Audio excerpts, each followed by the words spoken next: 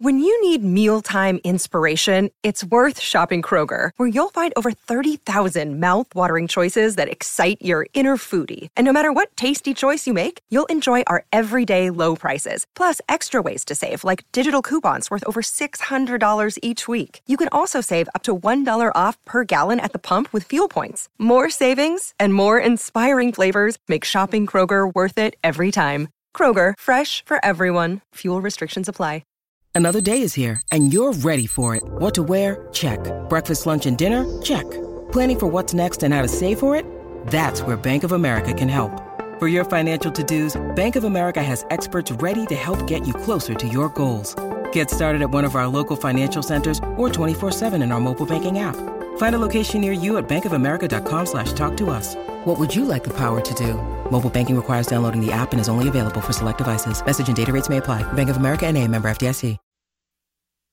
TCL is a proud sponsor of the Score North Studios. TCL, America's fastest growing TV brand.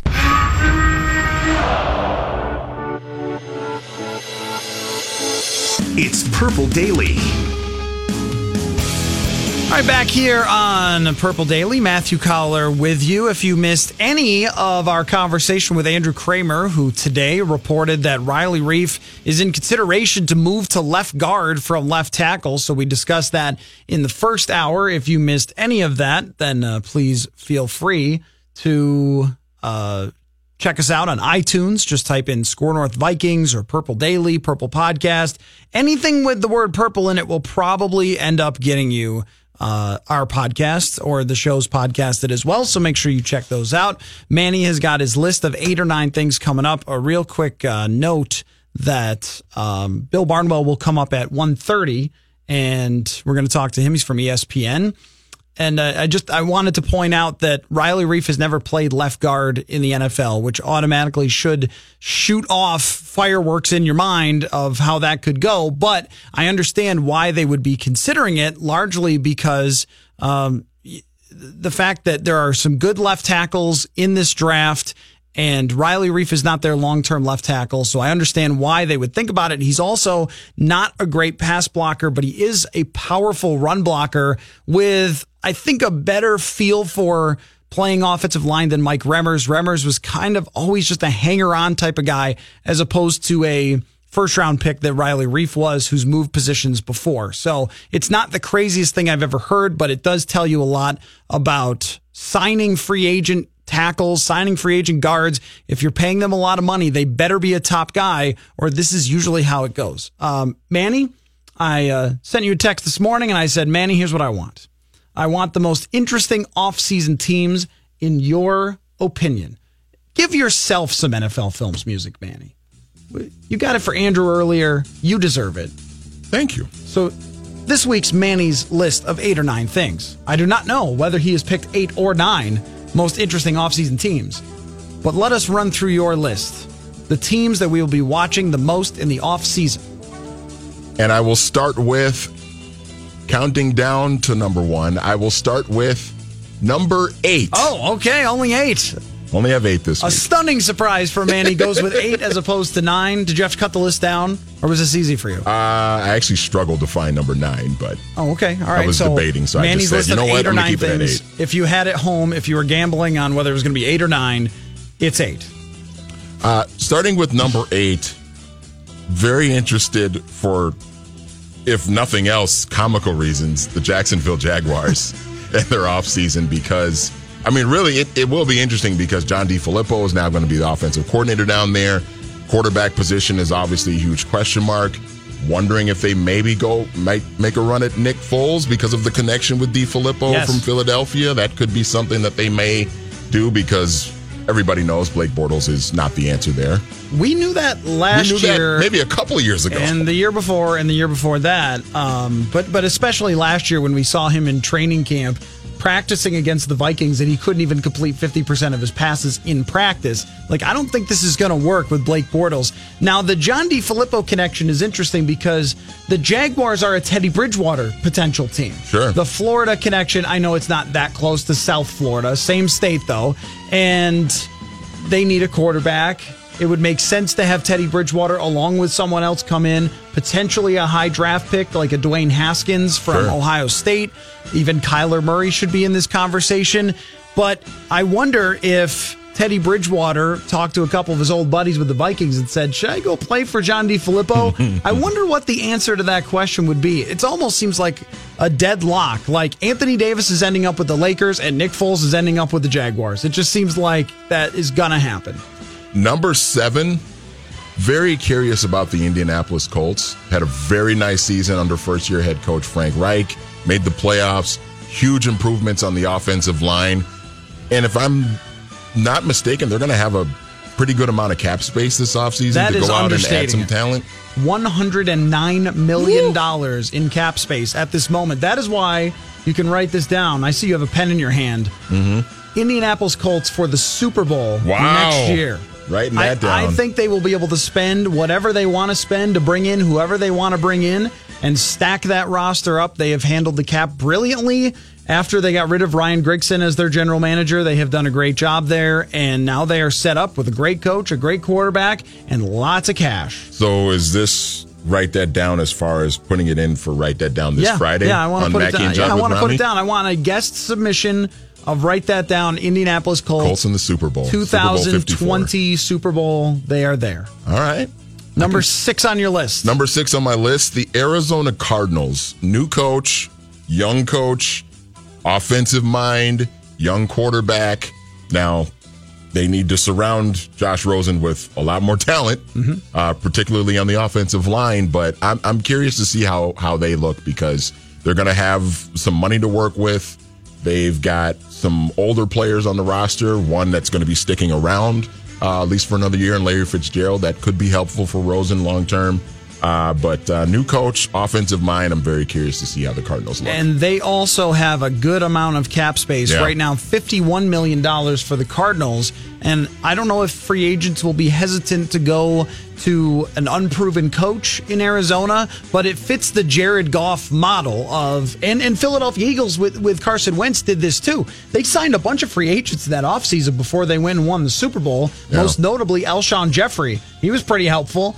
I could see them doing the same thing, and I could see it being a big step forward for Rosen. I liked Josh Rosen coming out of UCLA as a guy who had a great arm and great footwork and was a polished college quarterback, but they were starting on their offensive line a player that the Vikings had on their practice squad. The Vikings had one of the worst offensive lines in the league. Yeah. They had Colby Gossett on their practice squad. Arizona started him. That tells you how bad their offensive line was, and they didn't have receivers either outside of Larry Fitzgerald. They misused their running back for half the season until having to fire their coordinator. It was a nightmare year for Rosen. It made Goff a better player, I think, to go through a tough year, and we'll see with him. But all that cap space, and this is why it's going to be hard for the Vikings to sign free agents, because you have teams with lots of money to burn. My number 5 team, I don't know how much money they have, but... I've got them all here. The Atlanta Falcons are interesting to me because I think they need a bounce back year. This past season was very disappointing for them. They're 2 years removed from going to the Super Bowl. And for Dan Quinn, I tend to think this is going to be a big season for him in 2019. So I don't know how much cap space they have to go make any significant moves. You know, maybe I know they dealt with some injuries in 2018. But I'll be curious to see how they look in 2019. A little. They have about $14.5 million. Maybe get one guy. Do you know anyone who calls them the Falcons? I don't. I have heard people before. Falcons? It's the same with like Jaguars. Jaguars. Jaguars. Jaguars. Yeah. Yeah, I've heard people call the Jaguars, and also the Falcons, the Falcons. It's strange. Peculiar. But they only have $14 million. But, you know, they are a really interesting case because if you were looking into the over-unders and who to gamble on for next year, they're a team that lost their whole defensive group that was star players. Yeah. In like the first 2 weeks, they had a bunch of ACLs just pop, and their defense never recovered. It was awful. But their offense was actually pretty darn good overall. So I could see them being able to repeat that offense and being maybe top 7 in offense. And then if they're even middle of the league, they are much more interesting. But they've got to get Grady Jarrett re-signed. That's going to be a big one for them. And he was really good in the Super Bowl for them 2 years ago. He was, yes, absolutely. I like them on the list. I just don't know how much they're going to be able to do. So it's, can they improve that defense? Will they make any other changes on offense, add any other weapons? But Ridley and Julio Jones is a pretty darn good combination. Number 4, and even though it's a huge market and people might be annoyed by this team because of how much they were in the news in 2018, I'm kind of rooting for them because I'm rooting for the head coach, the New York Giants. Obviously, we don't know what the future of OBJ is going to be. Eli Manning is just cooked and done. I got to think they got to draft a quarterback this year. I mean, they just have to. So I like that you bring them up because I just saw a report today that it's very possible Eli Manning is the quarterback of the New York Giants again next season, which guarantees you missing the playoffs, I think. Even as good as Saquon Barkley was this year, and Odell Beckham, when they threw him the ball, was great, but Eli doesn't have anything left in the tank. Now, I would say, speaking of the word tank, there's a pretty good draft that's coming up a few years from now that they could line themselves up with, but it feels like they're just not going to be quite that bad. Like the Dolphins could stay down for a few years and then take Trevor Lawrence or Tua. They could get one of those two guys, but I don't see that for the Giants. They should just draft Dwayne Haskins this year and then start Eli, but if it goes bad with Eli, you turn it over to the rookie and go from there. It's very hard, though, unless they get Bridgewater, which is possible. Unless they get Bridgewater, it's just really hard to see. Nick Foles might do this for them, too. It's just really hard to see them being competitive until they have much better play at the quarterback position. Because Eli threw for 4,000 yards, but it was a Cousins-like 4,000 yards. They were down in games and things like that. It wasn't a highly efficient offense, and Manning doesn't really have it anymore. So unless they make a change, they're not going to be great. But that is a great selection, I think, on your part, because the quarterback position is so interesting for them. Are they going to stick with Pat Shurmur long term? Because the roster construction, I mean, Barkley's fantastic, but the roster construction overall is just not good. And you got the drama with OBJ. And Landon Collins is probably going to leave in free agency. He's one of their top defensive players. And it feels like Pat Shurmur's just in a tough spot because it's going to be hard for him to win a lot of games, and then they might pull the plug on him if he doesn't win enough. And they spent a bunch of money on Nate Solder, who was actually not good, but only good as a Patriot, which happens a lot on offensive lines. Yeah, I think Shurmur's in a really tough spot. Yeah. You look at I like him too. That's too bad. The production that he got out of that offense, considering what he had to work with there, I thought was good for him overall. And really the second half of the season, they played some competitive games. They were right there with Chicago. Remember that game? But yeah, it's just if they stick with Eli and don't draft a top quarterback, but this year, not the year to be drafting top quarterbacks, he's in a tough position. It's very hard to see him lasting a long time, and I will go down thinking that Shurmur just had the two worst coaching spots that you could have. You drop into an old veteran quarterback who can't play anymore, and then he was in Cleveland before. Doesn't get any worse than that. Number 3, you mentioned them already when we were talking about the Giants, the Miami Dolphins, new coach. I'm curious about them because they're plucking off of the Belichick tree. They hired Brian Flores, announced him yesterday, and curious about the quarterback situation down there with Ryan Tannehill. Not sure which direction they're going to go with him. Miami, very, very curious. There was a report that they're done with Ryan Tannehill, which would not surprise me. Actually, I think he'd be a good backup for the Vikings. That if you're looking for one of those guys who you know could be at least 500 if your starter goes out, Ryan Tannehill would be that guy. They only have $12 million in cap space. They have to take a blowtorch to this roster. I mean, I think that the perfect thing for the Miami Dolphins to do would be get all the accelerants that you could find, pour it on the franchise, light a match, watch it explode, and then draft Trevor Lawrence. Like, I think that's the best way that they could possibly go about this. Go like 76ers process route, basically just blow the whole thing up and then be awful for a couple of years. If you hate this model, then I suggest you look at the Cleveland Browns, because right now we all feel pretty good about the Browns because why? They have Baker Mayfield, and they were able to put a bunch of cap space into a few offensive linemen, a few free agents, draft Myles Garrett at the top. So they've got all this talent now with all these draft picks and stuff to go around Mayfield, a bunch of cap room. Like that's what you have to do, but it takes a few years of being not just kind of bad, Hugh Jackson bad. They should have hired Hugh Jackson. They hired the wrong guy. Although, I love that Hugh Jackson has become sort of the poster child for, like, if you want to be bad, just be Hugh Jackson. I would say, though, if you hire someone off the Belichick tree, it usually doesn't go well. So that guy's in a tough spot. Number 2, the 49ers of Santa Clara. I'm curious about them because Jimmy Garoppolo, I mean, he got the money, had the injury last year, the ACL. We've seen flashes of what he could be, but I'm just not entirely convinced yet. And we just need to see more of him. And hopefully he comes back healthy and we'll get a good look at him for a full season. It is amazing. We talk about how much Kirk Cousins got for being like the 15th best quarterback in the league. But Jimmy Garoppolo had barely played and landed the contract. Imagine if you're a player who had to start for 4 years to get it. Like, this guy had 7 starts or less for the Patriots and got his big deal. And then he did have that good run at the end of 2017 for the 49ers. We really didn't see that this year, the same type of play. And we've seen former Tom Brady backup quarterbacks in the past get big contracts because of maybe a handful of games that people liked. Yes, and one of them actually played quarterback for the Vikings for a couple of years. Very briefly, Matt Castle and his great run as a Minnesota Viking quarterback. I like this selection because they have a ton of cap space. Yeah. $60.6 million in cap space for them. And they also have the most players that are currently under contract, except for Washington, I think. In terms of just players that they are carrying over, they've got a ton of them, and then cap space to go along with that. So it's not like the reason they have the cap space is because they have no players. They have their players in their roster. George Kittle's really good. Right, they have an elite tight end. Yeah.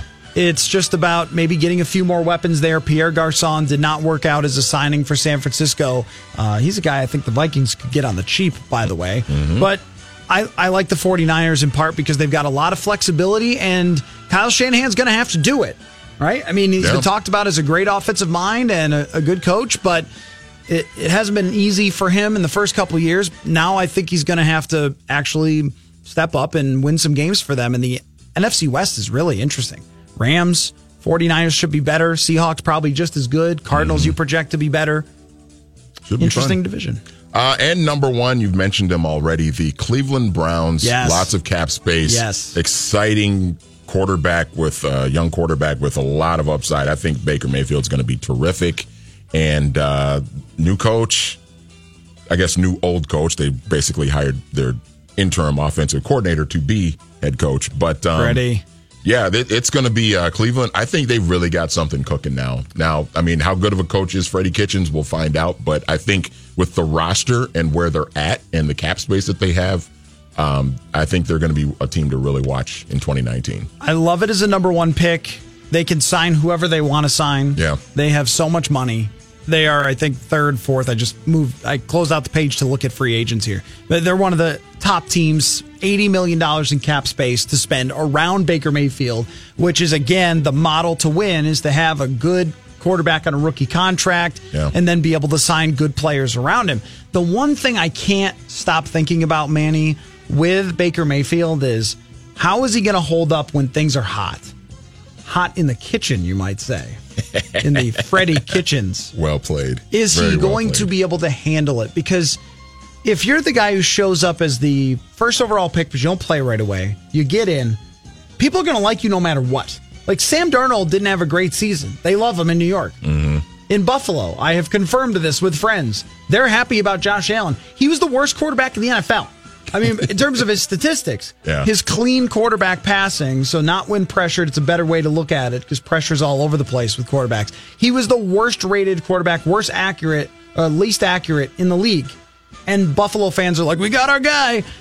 But was it just because he leaped over Anthony Barr I at think US Bank that's Stadium, part of it. maybe? He's got a monster arm. He made some plays with his legs. It's just the idea of having a young quarterback is always going to sit well with fans, and it's always going to be a no-pressure situation. Baker Mayfield did not have pressure last year. He came in, no one expected him to really do a lot. It was Cleveland. It was a bad team. He played pretty well. He showed some flashes. Now everyone thinks he owns the city, but that comes along with expectations. Yeah. So now you're supposed to make the playoffs if you're the Cleveland Browns. And there is such a thing as too big of a chip on the shoulder, and I do wonder about that with Baker Mayfield sometimes. Chip on the shoulder is good. Boulder on the shoulder, maybe not as much. Because this is really for the first time, I think we're going to go into an offseason or a season with the Cleveland Browns where we're not really looking at them as a joke. Yeah, that's right. It's been a long time. It appears that they have something going in the right direction now for the first time in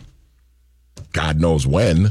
So, I mean, this is kind of uncharted territory for everybody in that organization. Call it your off-season preview show, although we're kind of in the off-season now already. But that sounds good, doesn't it, Manny? Yeah, off-season I like preview it. show. Call it that. And to help us, ESPN's Bill Barnwell will come up in just a couple of minutes. You are listening to Purple Daily. If you missed any of our first hour with Andrew Kramer, you can check that out at SKOR North.com. Or if you got the Little Purple Podcast app or wherever you get your podcast, type in SKOR North Vikings or Purple Podcast and you will find our show. So we'll be back and we'll talk to Bill Barnwell then on the other side here on Purple Daily. SKOR North. Minnesota sports. Anytime, anywhere. SKORNorth.com. And this portion of Purple Daily is brought to you by Robert W. Baird and Company. I don't know about you, Manny. I'm excited for this offseason, maybe the most that I have been. And the Vikings don't have a lot of cap flexibility, which usually makes it the most intriguing, but they do have so many question marks. And if you're just making a list of like around the league question marks, the Vikings have a lot of them, but there's also interesting ones that go beyond them. And today, Antonio Brown was reportedly involved in a domestic dispute. He is not arrested, but you wonder where Antonio Brown is going to be playing his sports next year. And you also wonder, is he all right? Like, is Antonio Brown okay? It's been a really weird year for him. Yeah. I mean, just sort of letting down the team, getting in arguments with Roethlisberger, which, you know, I probably would also get in arguments with Roethlisberger, but coming across like he just doesn't want any part of Pittsburgh anymore. Maybe you can understand that because they've been so dramatic and they haven't been as good in quite some time now. He calls Ryan Clark and Uncle Tom. Yeah, that's right. Just, like, a former teammate, like who's working at ESPN, who's a really, really good NFL analyst for ESPN, by the way, and just picking fights with him. Like, it's just really weird. Just unusual behavior from Antonio Brown, and then today involved in a domestic dispute, and wonder how that would impact his trade value. And also just, I mean, is he going to get suspended by the league now? Depending on how this ends up playing out, an interesting thing happening today would just that could impact some of these moves, because it seemed like he was destined to go potentially to San Francisco because they have all that cap space and they need another wide receiver or two. But would this affect their ability to now trade him to San Francisco? Maybe San Francisco backs away if that happens. So there are storylines all over the place. I was just reading Kevin Seifert's piece about how there are other things to look for too. The instant replay thing is not going away. And there are spring leagues. The AAF league is coming out soon. Does that start this weekend? I believe it is this weekend. Yeah. And Christian Hackenberg is a quarterback in that league. Which go get him, boys. That was not meant to turn you off to the league. But just a lot of interesting writing on ESPN. We're going to talk to Bill Barnwell in about 5 minutes here. Dan Graziano wrote a piece about 10 bold predictions. So not so bold. His number one was that Nick Foles is going to the Jaguars. I don't think that that's bold at all. But how about this for another Pittsburgh-related thing that's catching my eye is Le'Veon Bell. Where could he end up? Yeah. And Todd Gurley didn't really play in the playoffs and didn't play well when he was in, got this huge contract. Like, could they trade him if they were not happy with his performance? There's a lot of things that are up in the air here. Russell Wilson needs a contract extension. There's been no talks yet. And one of these other bold predictions is that 4 quarterbacks are going to be drafted in the first round, which would really be stunning because none of these guys are talked about as top-notch quarterback prospects. Which one of those catches your eye, Manny? Probably the quarterbacks one, the one you just mentioned. Like Dwayne Haskins, I'm not a huge Ohio State fan, but I like Dwayne Haskins a lot. His arm, his release, he's very accurate. He can runs a short around. Passing game effectively, which you need to do in the NFL. Yeah, I mean, he was really, really good in the Rose Bowl, and getting a chance to look at him throughout the season. And it wasn't a great Ohio State team, I don't think, but he played really, really well. He was a Heisman finalist, threw 50 touchdowns, I think. I'm really curious to see where he goes. I think you mentioned him potentially maybe going to the Giants or something like that. If they decide to draft a quarterback, I think that would be a good spot for him because I think Pat Shurmur could help him a lot. But yeah, this quarterback class too with, Kyler Murray, what's he going to do? I mean, we don't even know if Kyler Murray's going to play football. Yeah. We don't even know that yet. And people are talking about like him being drafted in the top 10 by somebody. I know that his interview with Dan Patrick was so uncomfortable where he just wouldn't say what anything. He's thinking. Yeah, he wouldn't say anything about Dan Patrick was just joking with him about holding an NFL football and he just was silent. It's like, okay, I know that some of these guys are young and they all make mistakes with this. Lamar Jackson wouldn't run the 40. And it was like, Lamar, you probably should have run the 40. Mm-hmm. Not that should drop his draft stock. Or maybe Teddy should have gone through his pro day with the gloves as opposed to without the gloves. Nobody ever goes this perfect. If you remember the story, Teddy didn't give a good enough handshake to the Browns. So that was his problem. But I mean, can't believe that. There's always mistakes that these guys make in the draft process because they're young guys. But already Kyler Murray trying to play coy with whether he's going to be a football player is likely dropping his draft stock. And that sort of catches my eye about whether the Minnesota Vikings would be involved. So we're going to talk to Bill Barnwell in just a second here about all of these offseason storylines. But as far as the NFL being like the NBA in terms of catching your eye with off-season stories, I think that they have come quite a long way in this, where free agency day becomes a huge monster group of signings that come out because now they have it at 3 p.m. and they also give teams those couple of days before so they could talk to all of these players and get the signings ready. And then it's just one explosion of signings throughout one great free agency day. I am excited for that. Unfortunately, it's not until March 13th, but just the lead up to that and who's going to fit, who could go where, all those sorts of things. The NFL offseason should be very interesting. You can give us a call, 651-646-8255, as we look into the Vikings offensive line. There's questions there. We talked about that in the first hour. And Andrew Kramer's report today that Riley Reiff could potentially move from left tackle to left guard, which immediately drew excessive freak out on Twitter. But I don't think that it's quite the type of thing that you need to lose your mind over yet, because Andrew's report is that they would consider that as a potential option. And the interesting thing about Riley Reiff is that he is going to be a guy they could release without penalty after June 1st. He's one of those guys where his signing bonus money has been used up, and then he ends up being to where they could move on after June 1st. So that makes their offseason decisions very interesting here because you kind of need that cap space now, but you have to wait till June 1st if you want to let him go. Joining us now on the show here on Purple Daily from ESPN, Bill Barnwell. How are you, Bill? Hey, how's it going? I'm doing well. How was your Super Bowl? It was good. I left Atlanta before Sunday, so I avoided the terror that was the Atlanta airport Monday, and really fascinating game. I don't know if it was fun necessarily, or a fun game, but it was very tense. And I think it was a very interesting watch from that perspective. Bill, I think you got your bowls wrong. That's what you're supposed to do with the Senior Bowl is you leave before the game, not the Super Bowl. It's a mess. I mean, it's better to do the kind of work I do where I'm looking at it maybe a little closer to most other people from home. Get to see it from different angles, get the replay elements of it, better Wi-Fi. I mean, it really is, I went once and it's cool to go, but it's better for me when it comes to my work to do it from home. Better Wi-Fi is a reporter comment if there ever was one.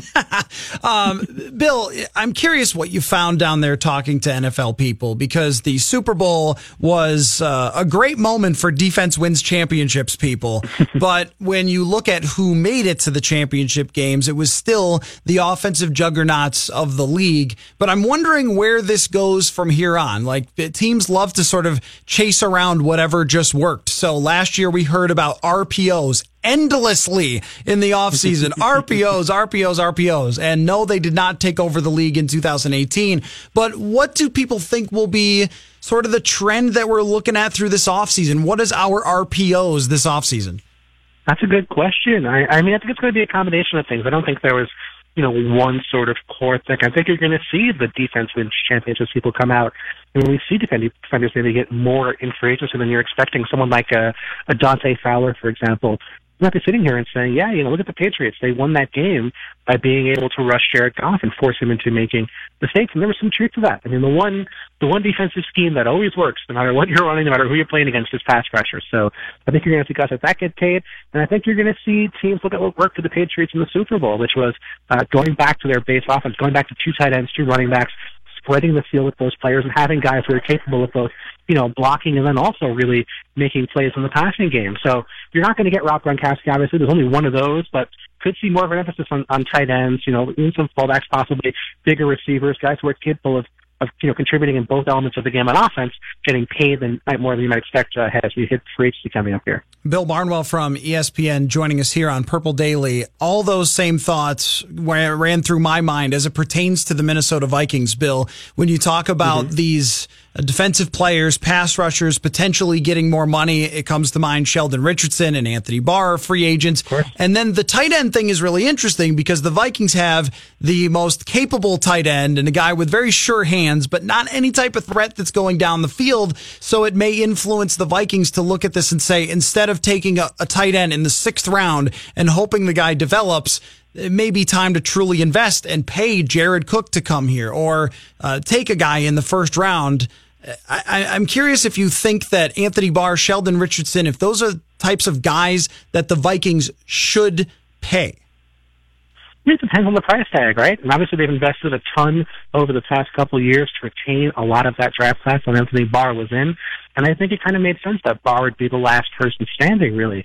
And it wouldn't surprise me if he left. I mean, obviously, he was exposed a little bit against the Rams, had some games where he looked bad. Obviously, I think he's a very talented player. But he also doesn't obviously rack up the numbers that you might look for from a guy who gets paid a ton in free agency. So I think with Sheldon Richardson, maybe you heard him a little bit last year. I think he's going to be in better shape this year to get a multi-year deal and probably will end up getting one. With Barr, it's going to be interesting. I don't know that, there might be certain teams who value him really well. It might just be one team that really values him as a $10, $12, $13 million a year player. So if that market's not out there and you start looking at a smaller price tag, maybe something in the, 6, 7, 8, 9 million range, maybe he comes back. I think it's going to be more a question of just, how his market develops. It's not like with certain players you can kind of figure out how it's going to work out, and most of the time it does work out that way. With Barr, I think it could go in a lot of different directions. Yeah, I think Barr's one of the most interesting players in the entire NFL in free agency, in part because, the linebacker position, Bill, it's the only quote that's worth having from Godfather 3, I think I'm out and they bring me back in. Is that Godfather 3? I think so. I think so, yeah. Well, with linebacker, I'm like that all the time. Every time I think, no, the Chargers have it right because they play like safeties at linebacker, and that's what you should do. And then the Patriots bring in this huge-ass fullback and run over everybody. It's like, okay, well, maybe it's not as invaluable or not as lacking value as I think. And then I watch Dante Hightower dominate that game. He could have won MVP of the Super Bowl. And it's sort of, I was all in on, hey, let Anthony Barr go. Don't pay a linebacker that doesn't get sacks that much money. And I've sort of come back to the other side of, yeah, maybe that guy still has a lot of value in this league. I don't know. I see your point, but then I think about the rest of that defense. And number one, Dante Hightower signed a multi-year deal. Honestly, they haven't got a lot of value out of it except for when they've been in the Super Bowl where he's been fantastic. So he's missed a lot of time with injuries, missed almost all of 2017 with an injury. So, I mean, I see your point, but certainly it's tough. And you think about the other guys in that defense. Patrick Chung was playing as a linebacker for a chunk of that game, who's a safety who, again, went to the Eagles, struggled, went back to the Patriots and excelled. And Kyle Van Noy, someone who NFC North fans are familiar with, was with the Lions, never really found his place, was about to get cut, got traded. I think the Patriots traded a 6 for Van Noy and a 7, and he's been fantastic in New England. So, I mean, I think you're going to see teams kind of look at those guys and say, okay, well, who can we trade for? Who can we reposition and play in a meaningful role? Because the Patriots have gotten so much out of Van Noy when he looked like he was going to be a bust after 2 years with Detroit. Bill Barnwell joining us here on Score North on Purple Daily. Now, the way that the Patriots build both the two position groups is really fascinating to me from a Vikings perspective, Bill. The defense, because it seems like they have all these players who are pretty good but do something well, and then they just have them do that all the time. So all of a sudden you see this big-ass dude come in, Shelton, and he's their nose tackle. He shuts people down in the run, and then rotational pass rushers coming from everywhere, whereas the Vikings have paid their stars, and they've sort of locked big money into them. But as they try to create every bit of cap space possible, I wonder if it might be smarter on the Vikings' perspective to try to find some of those rotational players on defense to fill spots and use the cap space to fill around Kirk Cousins, because I think Kirk Cousins needs all the help he can get to maximize his talents. Yeah, I mean, I just don't know how much they really have left to sort of create. I mean, you're not going to cut someone like a Xavier Rhodes, where even if you have a lot of cornerbacks you've invested serious money in, Xavier Rhodes is just, he's a cornerstone of your defense. I just can't see them making that sort of move. You're not going to cut Danielle Hunter. You're going to keep Eric Kendricks, who signed to a long-term deal. So, I mean, who do you think you would move on? I just wonder how you create the space to create some space to get guys around Kirk Cousins, because I agree with you. I think they need to do it. But I think at this point, I almost wonder if the die's been cast, they've already made their investments. You can't really do a ton in terms of their flexibility. Okay, I'll give you a few ideas, and you tell me whether you like them or not. Sure. Now, Xavier Rhodes, I agree with you that he's their shutdown corner, but he has had some injuries and took a step backwards last year, plus approaching 30 years old. Trade market potentially for Xavier Rhodes? Well, it'd be tough. I mean, I just feel like if you make that move and you're wrong and you trade a star cornerback who's still, like you said, approaching 30, but still at the time of his career, really, and still was excellent in 2017, if you make that trade, I mean, that could be that could be franchise altering in a way that I would be worried about. I'm not saying that you shouldn't do it, but that's a really, really, really, scary move in some ways. Okay, now here's another one. If they released Everson Griffin, they would create $10.7 million cap space. Griffin was not the same player last year, and he suffered from some off-the-field issues. Of course. But, as far as the Vikings go, this is another guy that is up there in age, and maybe his best days are behind him. Stephen Weatherly came in behind him and played pretty well. That feels like it would be an option of play Stephen Weatherly, sign a rotational pass rusher to come in, and let Griffin go. Yeah, that one makes much more sense to me with Everson Griffin. I think the thing that I might question if I were a Vikings fan, and I think you probably feel the same way as I do about this, is do you trust Rick Spielman in that front office to make smart moves in signing offensive players in free agency? Because I think about their roster over the past couple of years, the signings they've made have been Riley Reiff, Michael Remmers, and Latavius Murray. And I don't know if any of those moves work out the way the Vikings would have hoped when they made those signings. Yeah, and they're in a tough spot because everyone else has so much cap room. When I look at the Indianapolis Colts could sign all of free agency and then still have cap space, right? And so could the Cleveland Browns and the Cardinals have space. And this is what they're up against. And this is why it's so tough for the Vikings, is that I think when they went 13-3, it's a lot easier to entice a Sheldon Richardson of hey, come in here, get some sacks on a winning team and everybody will notice and you'll get that big paycheck. You go 8-7-1, it kind of changes the dynamic a little bit there. And a lot of guys might say, you know what, I'm just going to take the biggest cash somewhere else. Yeah, not out of the question in the slightest. I think you've seen this when teams have improved in years past. Oakland being a good example. Oakland was obviously terrible for so long, and they had to overpay, guys in their mid-30s, or Justin Tux, for example, and pay them premiums to go to Oakland. And then when they had that good year, they had that promising year where Derek Carr looked like he was going to emerge as a player. They just got Amari Cooper and Khalil Mack. Then they started to get veteran players like Fletcher Semele, who were really good and in the prime of their career still. And so Free agents aren't naive. They want to play for winners. They want to play in places that are warm, which doesn't always help Minnesota in most cases. But they want to play situations where they're going to look good and they have a shot at winning a Super Bowl. And I think the Vikings can sell the latter. I mean, even in a down year, they were still pretty competitive, and there's still a ton of talent on this roster. But you're right. I mean, it's a lot easier to say, hey, we were one game away from making the Super Bowl versus, hey, we didn't make the playoffs. Bill, it's 7 degrees and snowing. That's not too bad. Seven's all right. It was. I mean, you know what? I will say this. I've always thought that it's a little overrated. I think players will go to a situation where it is cold, and obviously, I think Minneapolis is a great area, a great city. I have friends who live there, work there, and are super thrilled about living there. But I think at some point, this could be a question of just, can I win a Super Bowl with this team? And I think you can with the Vikings, but I don't think everyone feels that way in the same way they would have felt, where I think anyone who was a free agent would have felt that way a year ago. Yeah, that's right. The TCO Performance Center might be very impressive, but I think the idea of going to a Super Bowl team carries more cachet than where you're going or where you're practicing or any of those things. That would be the one factor they might get into. Now, Bill, from your travels, from your experience, from your analytics, from all your studies, tell me how to build an offensive line that doesn't look like this one. I get to the point where if I tweet, hey, it's cold outside, someone tweets me back, build the offensive line. And I don't know what to do anymore. I don't have answers for these people, Bill. You hire Dante Scarnecchia, problem solved. End of the day. I think the Patriots are a really fascinating case because there's not one strategy with them, right? They drafted Isaiah Wynn in the first round. Well, he tore his Achilles. That's a bummer. They've used mid-round picks on guards, and they've been very effective.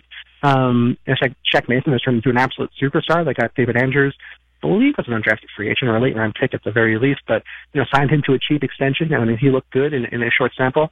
Marcus Cannon, someone who struggled for years. I mean, he was bad for years, and then suddenly turned into an upper echelon right tackle with more reps and the right coaching. And they traded for Trent Brown. When they found an opportunity to get a guy who had 1 year left on his deal, his team didn't really value, they said, hey, we're going to turn him into a useful player. We're going to play to his strengths instead of building an offense that doesn't play to his strengths. And obviously, as a 7'5", 350-pound tackle, it didn't make sense for Kyle Shanahan, who wants smaller, faster players. Patriots found him and plugged him in, and he's going to work. So I think you might look at that. When we look at players who aren't in the right spots elsewhere, who maybe aren't excelling elsewhere, think about your offense and the kind of offensive lineman you want to get for the scheme you're going to run, and then build upon that. And, of course, the problem, to some extent, also, of course, is that the Vikings are now, on their fourth offensive coordinator in 4 years. So I think that sort of instability, even with Mike Zimmer sticking around, has hurt that team and prevented them from really, developing any sort of, consistent idea of what they want their offensive linemen and their offense to look like.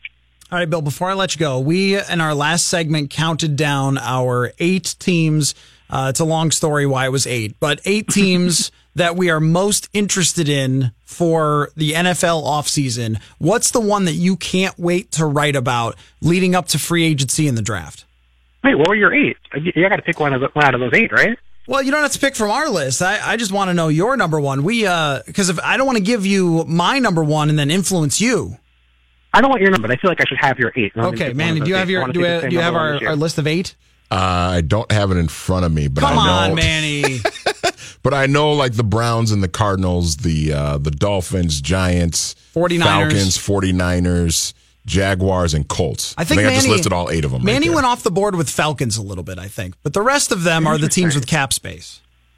Okay, I'm going to go Niners. I feel like the Niners are sort of this year's Colts in terms of the team that is most likely to take a step forward, get a healthy quarterback back, good coach, infrastructure to some extent is there. Obviously, the Colts had an incredible draft. The Niners have to hit the draft this year, but they have cap space to work with. They could trade for Antonio Brown, hardly out of the question. Have the second overall pick, a lot of young talent on that roster. I think I would say the Niners because I feel like they're closer than people think. It wouldn't shock me if they made the playoffs this year in a way that I think people are sleeping on right now. I had the Browns because of the cap space, because of Baker. The chip on Baker's shoulder is interesting. Like there's like a curve for chips on the shoulder where if it goes a little too far, then it's okay, too much chip on the shoulder. And then just can they get their organizational structure together enough to make the right decisions to fill out that roster around him? Because after reading the ESPN story on the Browns over the last few years, woof. Like, I mean, it makes it hard to trust what they're going to do here going forward, but Baker is so interesting and fun to watch. Yeah, and I mean, I think you're going to see guys want to play with him, especially on the offensive side of the ball. I think he just, that attitude can be really endearing. Like you said, when it's in the right, obviously I think it can be in the wrong, and not something that upsets me necessarily, but I think a lot of players are going to sit there and say, yeah, I think that guy can win football games and I want to play with him. And at the end of the day, like, I think the biggest thing that is going to attract players is that chance to win the Super Bowl. And the best thing you can have to win a Super Bowl is to have a talented quarterback. So I think, the Browns have a window here with a lot of cap space. Baker Mayfield, relatively cheap salary, if that's the first overall pick. I mean, they can.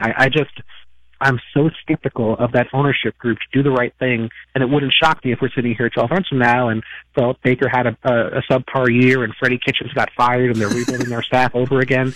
And I hope it doesn't happen. I hope the Browns are great. Cleveland deserves it. But I just been burned too many times by that organization to really trust them to do anything right for more than a few months at a time. Yes, the Browns, you could paraphrase KG and say anything is possible when it comes to the Browns. Bill, it's great to have you on. I hope we can do it again to break down some huge and exciting Vikings signing in the offseason. Anytime, Matthew. Thanks, Bill. That is Bill Barnwell of ESPN joining us here. We'll take a little break here, come back, wrap it up, and then I will also be hosting after that. When Courtney's not here, I don't have a good way to do this. Do you want to tease the show at 2 o'clock? It's Score North Live with Matthew Collar. That's way better than what Courtney brings. All right, that's we'll have to play this back for her when she's your back new next job. week. Yeah, she needs to break down the tape of you promoting the 2 o'clock show. I feel awkward doing it myself. Like, coming up at 2, it's me talking about other stuff. All right. We'll be right back and wrap up the Purple Daily section of today's program. Your North flag fly. Score North. Minnesota sports. Anytime, anywhere. ScoreNorth.com. Just a friendly reminder, 2019 Choice Bank Minnesota Golf Show is coming up this weekend, February 8th through the 10th at the Minneapolis Convention Center. Grab your golf buddies, check out the great deals, everything from drivers, irons, apparel, to early season golf passes and destination golf resort vacations as well. 2 really cool ticket offers. You can check those out. It includes 17 free green fee passes, his or hers moisture wicking golf shirt, and new this year, the Up North VIP ticket, which includes a golf show ticket, 2 vouchers for the $100,000 pontoon putt, and many other fabulous prizes. Check out these offers and all the show details at MinnesotaGolfShow.com. The 2019 Choice Bank Minnesota Golf Show. Manny, you got to feel good for the city of Boston. Whether it's been a rough run for them, hasn't it? They're just, I think it was almost 100 days.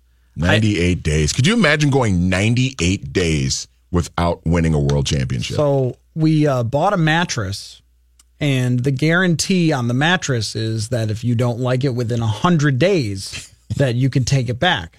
So from the time that I had to evaluate my mattress, they won another championship. Against the same city, too. That's even funnier. Yeah, you got to feel they're celebrating with a big parade and so forth, and good for them. The Julian Edelman conversation is just not that interesting to me. Can I cop out of that one? I see that's like a big NFL argument today, which is just sort of classic. The Super Bowl's over. What lingering thing can we argue about a little? Yeah. I think there's nothing to argue about as far as this is concerned. No. Is not a Hall of Famer. No. That's easy for me. Had a really good game, but didn't even necessarily deserve the MVP. He is a player that you can appreciate for the journey it took him to get there, but also say, yeah, he did use PEDs, and that is okay to bring up.